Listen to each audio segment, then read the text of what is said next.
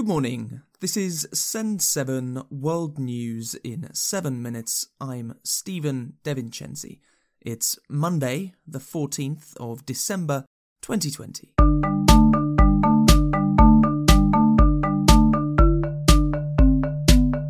United Nations Secretary-General Antonio Guterres has said that every country in the world should declare a climate emergency.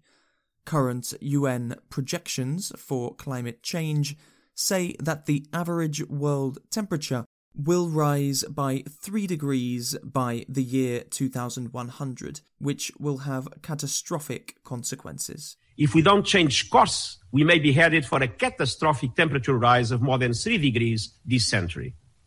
Can anybody still deny that we are facing a dramatic emergency? That is why today I call on all leaders worldwide to declare a state of climate emergency in their countries until carbon neutrality is reached. Going to Africa now. In Nigeria, hundreds of school children are missing after an attack on a secondary school. The governor of Katsina province said that police are searching for 333 students.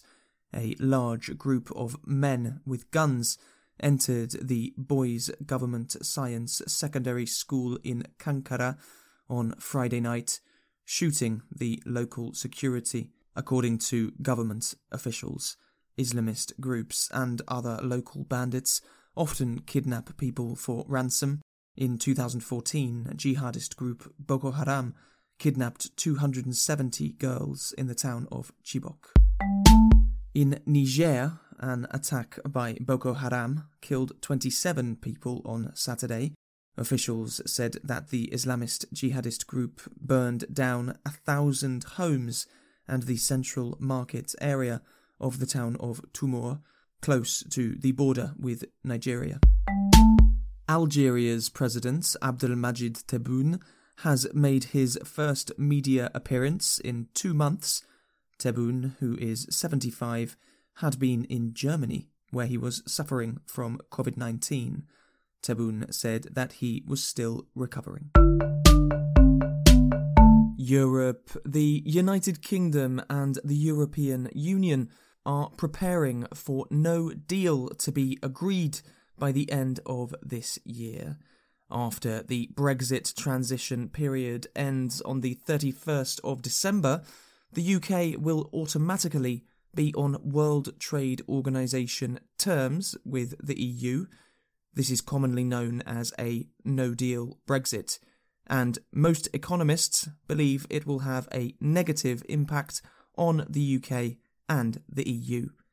Talks between the UK and the EU this weekend have failed to reach an agreement. Spain's Foreign Minister, Arantxa González, said that the talks should continue. We are already suffering from a huge impact of the pandemic, and Brexit would just be a double whammy. And we want to avoid that. So as far as Spain is concerned, we've told the EU negotiator to work for a deal. Irish Taoiseach Michael Martin said that Ireland is preparing for a no-deal Brexit. The implications are very serious for all concerned in the event of a no-deal. We obviously don't want a no-deal outcome, but we have to prepare for it. European Commission President Ursula von der Leyen said that talks will continue. It is responsible at this point in time to go the extra mile.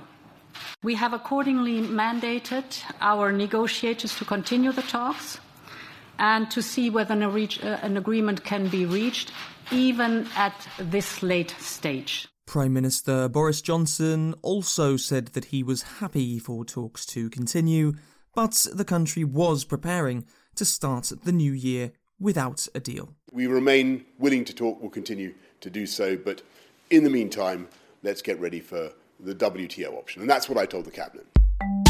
In France, over 100 people were arrested on Saturday during protests in Paris. Thousands of people demonstrated against a proposed security law that would make it more difficult to film police officers. Asia. In Hong Kong, pro-democracy campaigner Jimmy Lai has been denied bail after being charged under Hong Kong's new national security law. The billionaire, who controls much of Hong Kong's media, was wearing handcuffs in court yesterday. 2 weeks ago, the famous activist Joshua Wong was sentenced to 14 months in prison for organising a pro-democracy protest last year.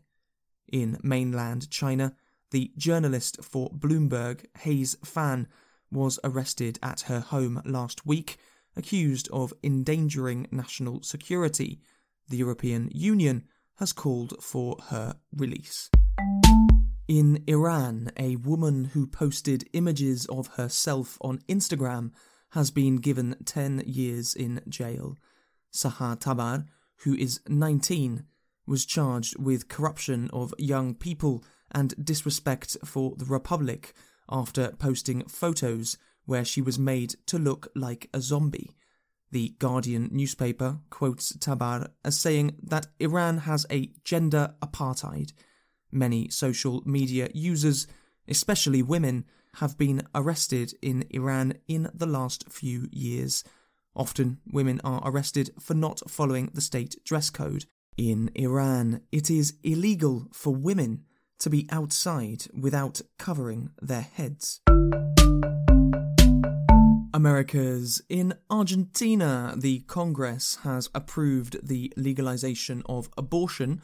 The proposed law, which is supported by the government of left-wing President Alberto Fernandez, was approved on Friday by 131 votes to 117 after a 20-hour debate.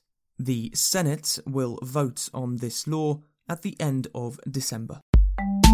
And in Venezuela, opposition groups have staged a symbolic vote a week after boycotting parliamentary elections run by the Maduro government. The opposition said that 6.5 million people participated in the symbolic vote, which asked people if they accept or reject the government and its elections.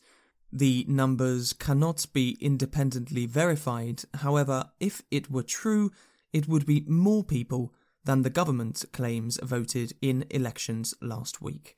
That's your world news in 7 minutes. Find the transcript of today's episode and more at send7.org.